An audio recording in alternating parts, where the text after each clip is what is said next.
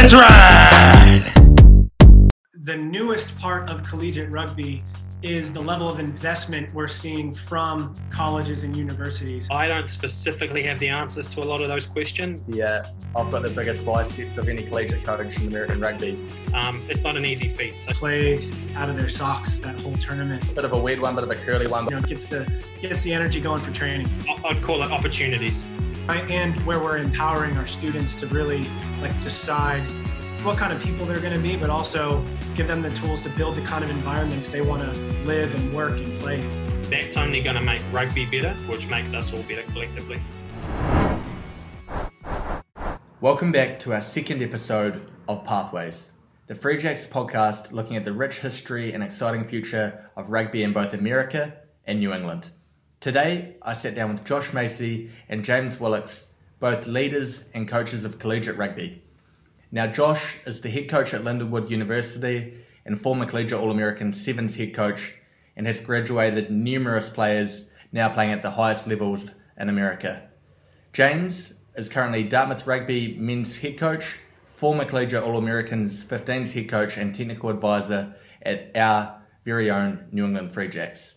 Our conversation today explored their experiences at the collegiate level and what their role is in providing student athletes the tools to develop on and off the field. Have a listen and enjoy. Let's ride. It sits up, it's still going, flicked it field, it's Champagne Rugby from the Free Jacks. Let's ride! Welcome, Free Jacks Nation, to episode 2 of Pathways. This week, we're very topical with the collegiate draft just around the corner, and we're very lucky to have the men's collegiate All-American 7s and 15s coaches, Josh Macy and James Willocks, respectively. Fellas, welcome along. We've got Josh joining us from the Lion King movie and James from DRFC. Josh Macy, how are you, mate? I'm good. Just, living the slow, easy life out here in Missouri. Excited for the guys to get back and get going again this coming school year. Good man. And James, how are you? Wonderful, mate. Wonderful. Just same boat as Josh, living in the woods up here and enjoying what New Hampshire has to offer and crossing our fingers that we can have some sort of activity come fall. Brilliant. And Josh, aside from being collegiate All-American Sevens head coach, you're also obviously head coach, as you mentioned, at Lindenwood University. Can you start by telling us a little bit kind of about that journey, your coaching journey, how you found the game, how you fell in love with the game, and now sort of your day-to-day role as the coach in America? Yeah, so like most Americans of my generation, I started playing rugby when I was in college or at university. Backgrounds, like varied sporting background, football, basketball, all the normal good-hearted American sports that we play. And rugby kind of got under my skin, and I always worked with students. And I just happened to be in the right place at the right time in a small college in Massachusetts. AIC was looking for a full-time coach to start a program. I was just moving back to the States and had just done a lot of development work in rugby, and it was just right place, right time. And now I've been a full-time college rugby coach for about 10 years. Awesome. Good man. And James, obviously alongside being collegiate All-Americans 15s head coach, so we're lucky to have you both on and kind of share experiences between the two coaches of the game. You're also Dartmouth Rugby's head coach and technical advisor for the Free Jacks. Can you sort of elaborate, mate, on your journey to getting to where you are now? Yeah, I mean, I think Josh sort of had a great sentiment there. It's right place, right time, and it is a lot of that. I sort of took a leap of faith. My background's a little bit different, obviously born and raised in New Zealand. I took a leap of faith probably 6 years ago now to come to the States and try something new in an internship here at Dartmouth. And that's worked out. I've got to work with some great people, some great students, and had some great experiences. And that's led me to the collegiate All-American stuff for the past few years, Dartmouth, and very lucky to have the opportunity to work with the Free Jacks. So it's been a very cool journey. I'm very thankful that I did jump on that plane and decide to come here. A wife and a couple of kids and a great house and a great program. I'm in a good place. Good man. No, well, thank you very much to both of you for joining us, and very excited to kind of get really stuck into collegiate rugby and sort of the pathways. And we talk about pathways being the focus of the podcast, pathways both into the collegiate game and then out of the collegiate game into the Major League Rugby and the professional game, whether that's international or otherwise. Cool. So between you both, could you provide some oversight as to what the collegiate game on the men's side actually looks like? How many programs are there? How's that split up and divided? So on and so forth. What does that actually look like, and where are you guys fit inside that puzzle? It's a very good question. It's a very good question, and I don't specifically have the answers to a lot of those questions. Number of programs, lots, Hundreds. lots and lots and lots and lots. How are they striated, divided, if you will? I guess there's multiple different divisions. Right now, there's actually sort of a movement to restructure a lot of those divisions in collegiate rugby, so it could even look slightly different in a couple of months' time. I mean, Josh and his program are probably the top 3 or 4 in the country, and then there's again sort of it works its way down in groups of hundreds, I guess, and each institution's very different, and even the institutions that Josh and I work at are very different, and each institution has its challenges. Some are able to provide more than others. Some want to provide more than others.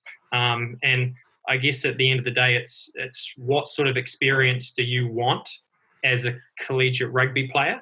And then I guess it's going and finding institutions that can provide that along with whatever your academic interests are. Cool. And then Macy, what your sort of take on that, I guess? Yeah, so in the top division of collegiate rugby in America, there's about 70 teams, but there is quite a bit of overlap in quality between those teams and the level below. And a lot of times teams end up in a division because of who their natural rivals as a university are. Sometimes they end up in that division because of geography. And it unfortunately, it doesn't. You can't exactly pin down what a team's quality or resources is like because of the divisions. There's Division II teams out there that play a great standard of rugby. Then you have this, D1A and D1AA. There's D1AA teams that play a great standard of rugby and have great resources. So it's really incumbent for the rugby fan or for the prospective student athlete to dig in and get to know programs that they do have interest in, to talk to coaches, to talk to current players, because unfortunately there isn't just an easy label to give programs. Yeah, and obviously you guys have both been in positions where you've been selecting from the programs. How many programs do you guys look at as being the strongest competition, both competition-wise and in terms of the individual schools? Where are you guys picking from? How many schools do you look at and think, yeah, we're going to get some talent from those schools? I mean, from a 15 standpoint, the reality is you've got to try and look at them all, right? Because the reality is that there's diamonds everywhere. And I mean, the name that comes up when you talk about that is Paul Emmerich, right? I mean, one of the most capped Eagles, small school, Iowa wrestling background. He was one of those diamonds in the rough. So you try and look everywhere. That being said, we have found in our experiences that the students who do perform the best come from those top Division I programs like Life, like Lindenwood, like Cal, like St. Mary's, Navy, Army. Keep going. There's probably 15 names you could throw in that. Programs that have really consistent daily training environments. I think that's probably the biggest difference is the level of the training environment. And Josh is a great example, right? It's awesome that he's here. I mean, you look at the training environment that those guys have week in, week out. I mean, they compete at least from a physical standpoint, as close as the professional level as they can get, right? And they can quantify that through GPS. So you've got players who can handle the pressure, who can handle the physicality. So we did find that majority of our players did come from those big schools, and it probably becomes self-fulfilling at a point too, because you've got young students who really want to progress, who are already good rugby players, who go to those institutions. So it does become self-fulfilling. That being said, there still are those diamonds in the rough, if you will, but it is a real challenge to unearth them. And to piggyback off of James, it's a challenge for, let's say a student, the diamond in the rough, or even the student who's making a decision who wants to be a big fish in a small pond. Oftentimes they just won't get the reps against the quality of the player. You know, if you look at scores, do tend to be pretty lopsided in college rugby, save for a few leagues.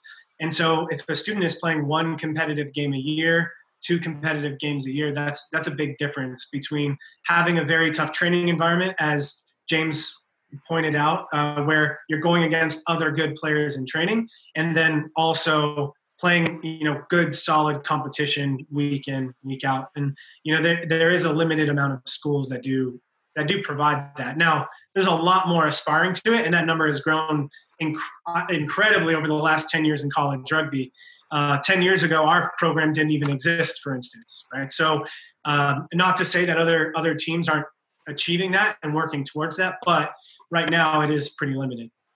Yeah, and Mason, you spoke about 10 years ago, Lindenwood, the rugby program didn't exist. So can you talk to us a little bit about the success over the last few years of your program and the sort of key contributing factors that have allowed that success to kind of take over from your point of view? Yeah, so I think a big thing for college rugby programs is being able to provide whatever your institution is interested in, you know, and in speaking with our athletic director, he's looking around in our market, which is like the St. Louis metro area. What sports do we have that make us stand out, right? And, you know, oddly, there's no football in any other university at St. Louis. So we love football and we really back football. Rugby, there's a great rugby community here in St. Louis, and we really want to be the cornerstone of that, right? And we can attract people to our games and attract engagement on campus and recruit great students who maybe wouldn't look at Lindenwood otherwise. You know, and so, but other institutions need other things. You know, if you're at a school like Clemson, they probably don't care, you know, that the rugby program is doing well, but maybe they want to see parent and alumni engagement, right? And schools need a lot of different things from their programs, and the college program would be wise to investigate that. And, you know, James, you know, they have a great community up at Dartmouth, and they, you know, years and years and years of alums, and I'm sure the university or the college really loves that, right, James? Yeah, absolutely. Absolutely. Right. I mean, it's like, see, we're slightly different. You're sort of a 10-year progression. We're a 70-year progression. Actually, this fall's due to be our 70th. That's a really good point. It's right. We look at it as what can we contribute to our college, right? And conversely, the conversation is what then can they contribute to us? But we sort of look at it as like, we'll bring in really well-qualified individuals who are hopefully not only going to be really good rugby players, but also make a difference to the Dartmouth community and then go on and make a difference. And you look at some of the recent alumni, it's pretty special to be a part of. And I know for me, you know, being a younger program, whenever I get to interact with James in his program or other programs like that, I'm looking around to see what they're doing at year 50, year 60, so that I can start doing those things now. You know, you always see the old match programs and stuff like that. I save every scrap of paper because I'm like, well, when I have a fancy clubhouse like Dartmouth one day, we're going to need stuff to hang on the walls, and like this is going to be it, right? And programs do have a lot to learn from each other. You know, despite us being in different colleges and universities, different kind of training ages, so to speak, as a program, there's a lot we all benefit from each other. Nice. And I guess you probably may raise a good point there, in that rugby in this country, although in some parts it isn't new at all, and I'm talking about the Ivy League and schools like Dartmouth and Yale, where the game's been around for over 100 years, James, and actually before football came around. Yep. For the rest of the country, it is, but in terms of the collegiate game, it is relatively new. And that's probably reflected in sort of how rugby is played at the collegiate level. Would it be fair to say? I would say the newest part of collegiate rugby is the level of investment we're seeing from colleges and universities, especially like medium to small colleges and universities that are looking to attract students that they maybe wouldn't have had access to otherwise. College rugby is still is pretty old, right? It took hold in the 70s in America, but it was very social, it was very recreational, and that certainly reflects like the standard in America, right? The fact that it does have its root in this sort of social countercultural game. All of these rebels without a cause, you know, who wanted to do something other than football. You know, there's a new wave which are programs like mine and others around the country. Nice. And we were talking the other day about the women's game, and we'll have another podcast looking at the women's collegiate game and the women's game in general. But there are 20 varsity programs in the women's game, which can obviously be really beneficial in terms of that investment into that sport. I guess, can you talk about how the game differs between the men's and women's in terms of it being a club game in the men's and varsity in the women's, briefly? Yeah, I mean, this is probably specifically to us here at Dartmouth, because our women's team have just gone varsity 2 years ago. Josh, I know you guys have been varsity for a little bit longer than that.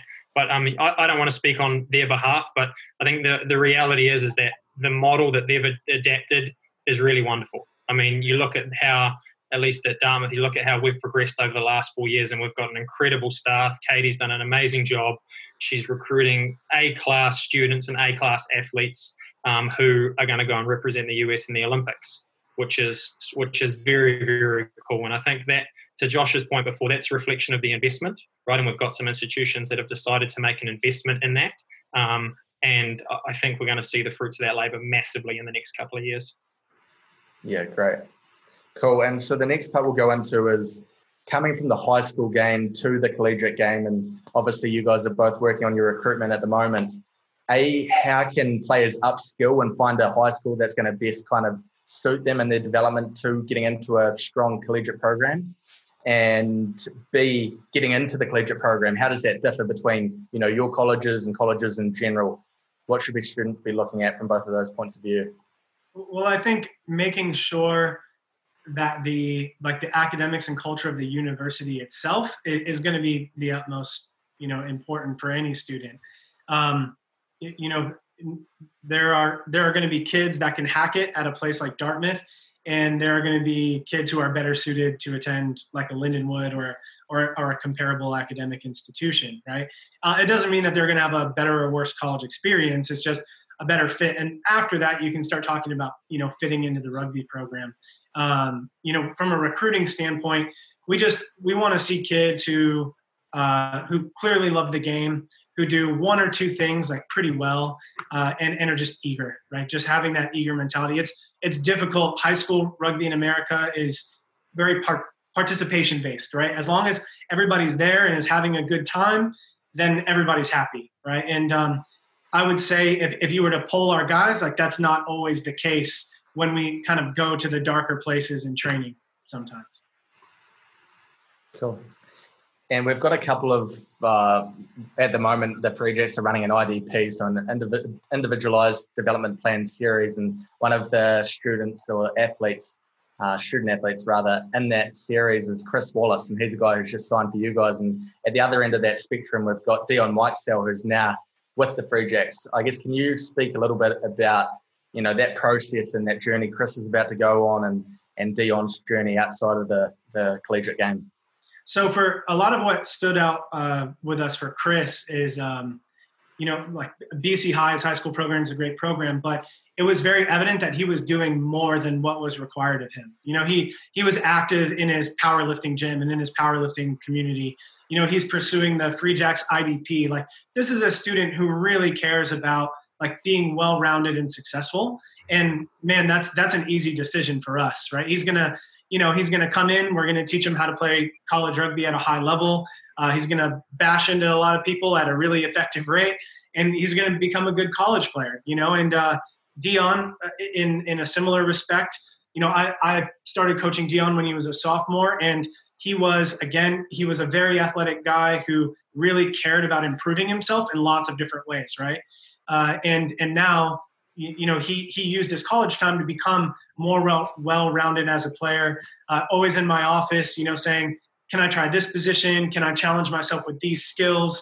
He's like learning French on the side. He's doing all these little things because he just wants to improve himself, right? And there's a lesson to be learned there for a lot of players. Cool.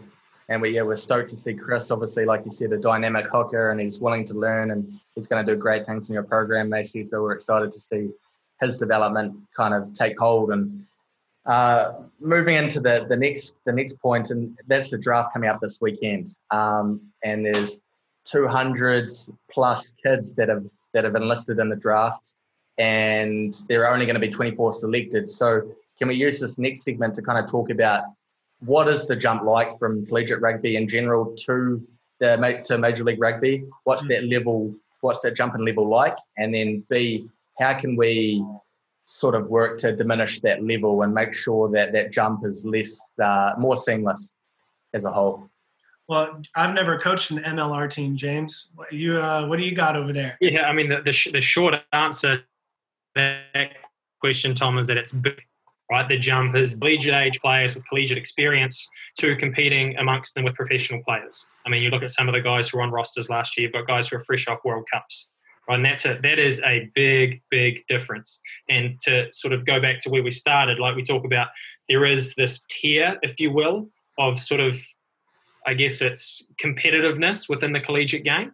And that's, you even take the top couple of teams, it's still a big jump from the top couple of teams. Cal, Lindenwood, St. Mary's Life, like that jump is still big. And I mean, we got first-hand experience of some guys who were some great college players, and they did a great job in the MLR. I'm not saying they didn't perform in the MLR, but they will self-admit that it is a big jump.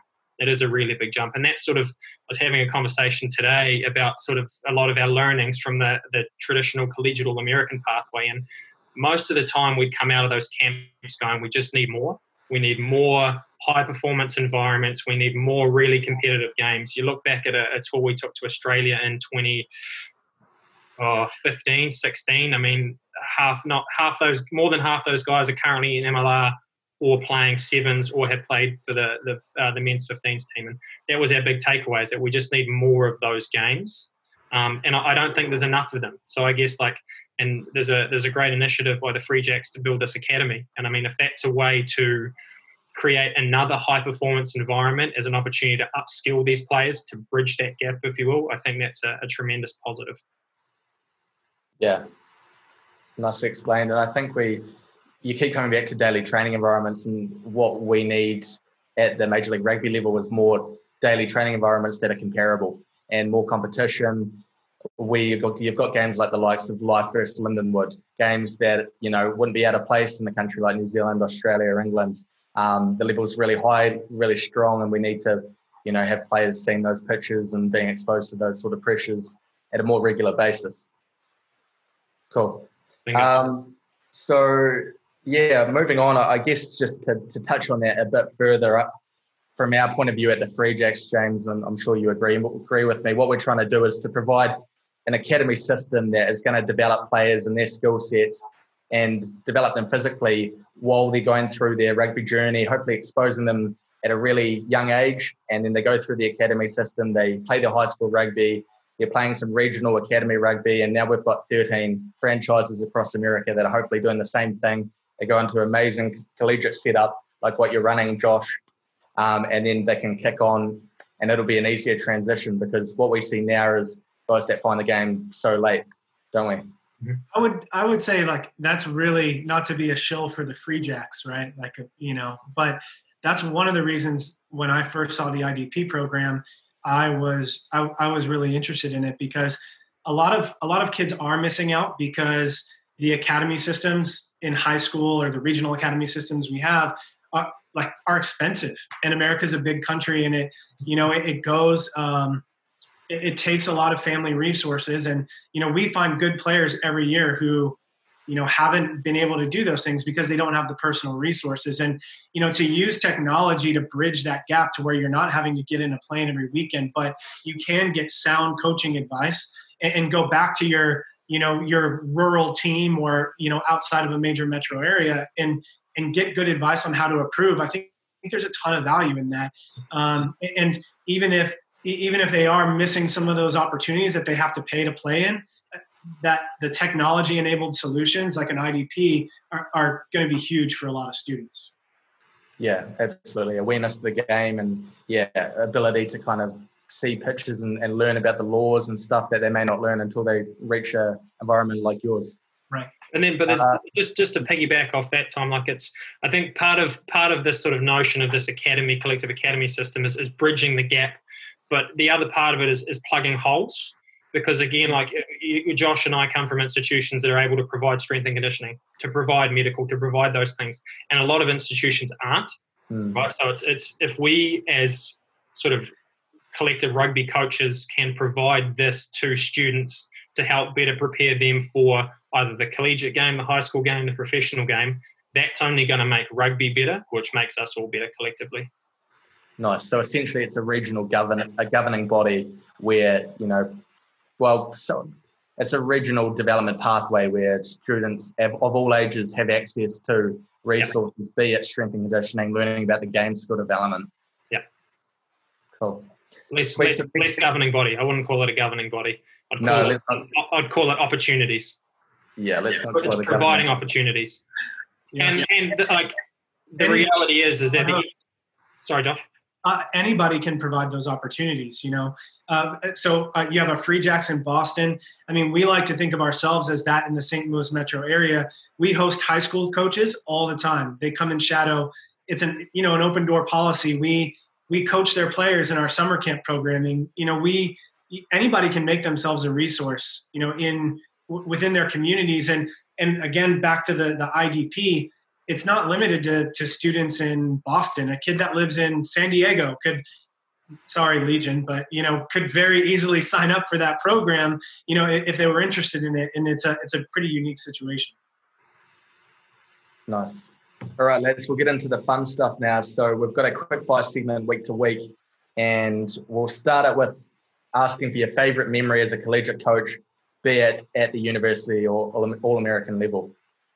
I'm sure Josh has got to pull through about 15 different championships he's won recently. So I'll jump in here. And this is going to be very cliche initially, and that it's watching the students graduate. Like, as cliche as that sounds, I mean, the reason we're here is to provide an experience to get them to graduation. I think that's watching these students we've got here walk across the stage of 4 years of really hard graft. I mean, we're an Ivy institution, and we balance essentially a full-time rugby training environment on the side of that.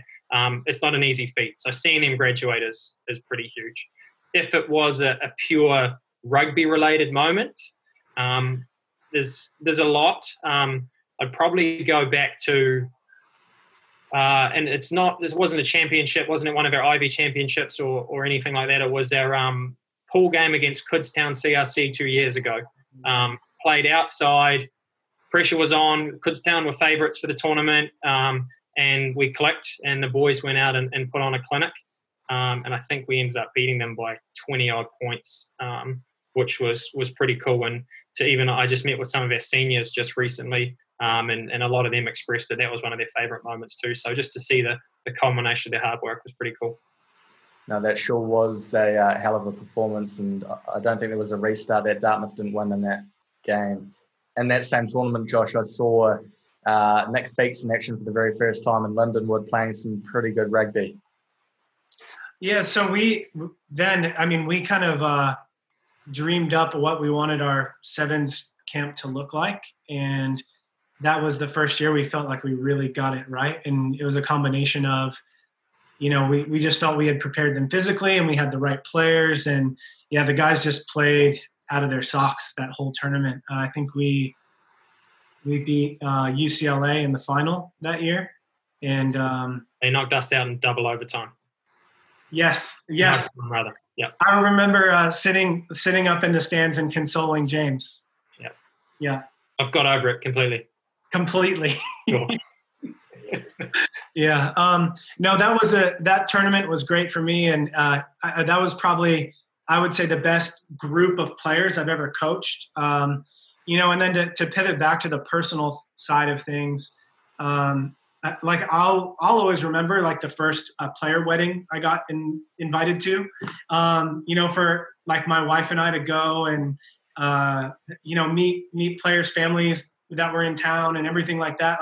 There's a certain special, we form really tight relationships with these guys, and to know that it does extend beyond the walls of your campus or beyond the touch lines is important, and, just recently, working with a couple of local guys, seeing one of my players at a demonstration and him just running up and giving me a hug and carrying on, just knowing that we're doing more for these guys than, just coaching them is really important. And it's nice to win championships along the way, but it lets you know that what you're doing again is worth a lot more than that. Absolutely. No, I think it's a testament to you both, the way that you're both renowned around the country for not only the way that you teach your rugby programs, but also treat people. So I think that's a pretty awesome thing for you both. The next one, let's go to you, Macy. The first time that James said to you, I've got the biggest biceps of any collegiate coach in American rugby, what were your thoughts on that? It was a long time ago, and it was probably within 30 seconds of us meeting. I haven't met anybody else who has bigger ones. So fair play to James for just coming out, being honest, being his true self. And you can't blame somebody for that. That sounded like envy, if you ask me, Tom. No, I'm still working on these bad boys, mate. They're staying well below the screen level here. No, cool. We'll move into the next one. And one of our mission statements at the Free Jacks, as cheesy as it may sound, is to make the world a better place. And we truly believe that through rugby we can do that. A bit of a weird one, bit of a curly one, but one thing you guys are doing at the moment to make the world a better place, and it may be a little tiny act you do day to day. James changing the nappies, Macy changing the nappies, or maybe something at a greater level. Let's hear it. No, I think that's a really good conversation, particularly in the times we're going through now, with all the injustices that have been happening and have happened for a long time. So I guess what we're doing is we're having the tough conversations, right? Is we're asking, what can we do? How can we help? How can we be better? What do we need to change? I mean, to make sure that we're a completely inclusive environment, that there's no bias, that we're sort of a place for everybody.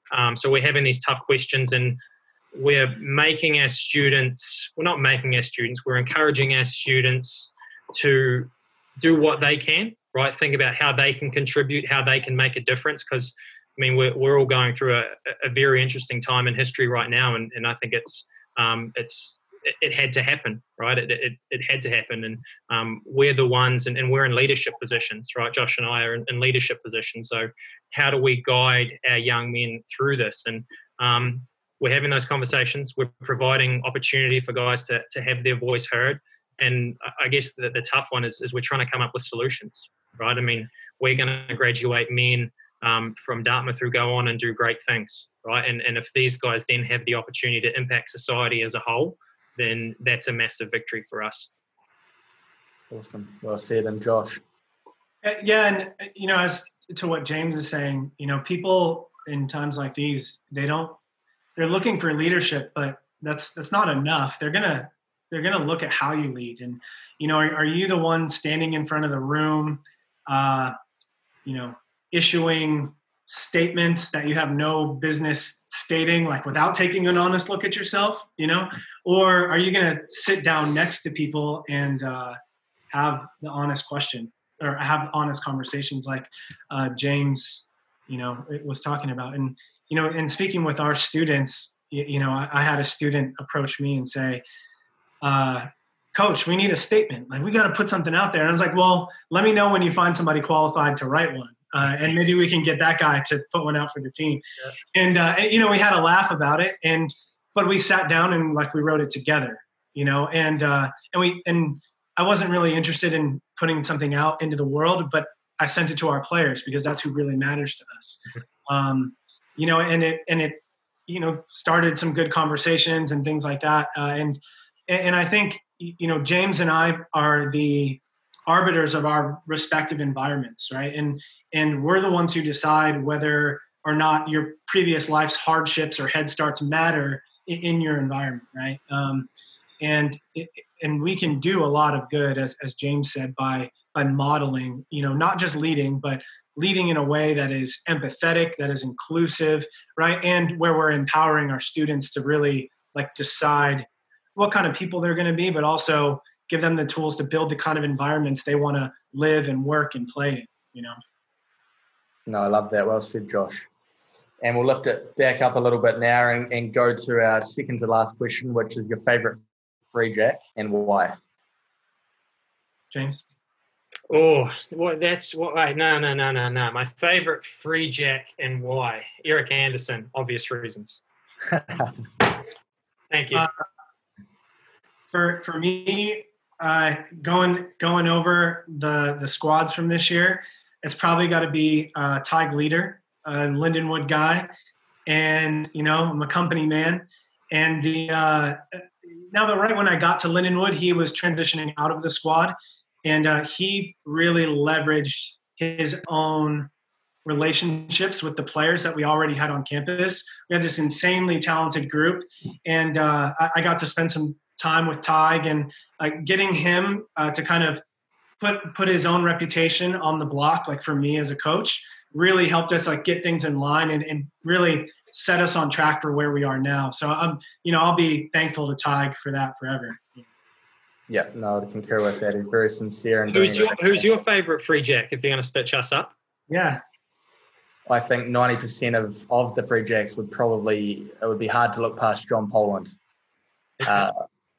Quietly spoken, goes about his business and scores tries at the same time. So not to say that it is that, but it would be, I think, mate, you've gone for a very clever answer there with Eric Anderson, so I might follow suit. Has your nutritionist taught him to eat veggies yet? Is the next question I have for you, and the answer is probably no. JP, eat your veggies. Yeah, that is an issue though. So we'll work on for him. And our last question here, lads, is we are constructing a stadium playlist for the stadium of the Free Jacks next year, be it Union Point or otherwise. We've had some good songs thrown out there already. If we could grab a song off you both to echo around the stadium for 2021.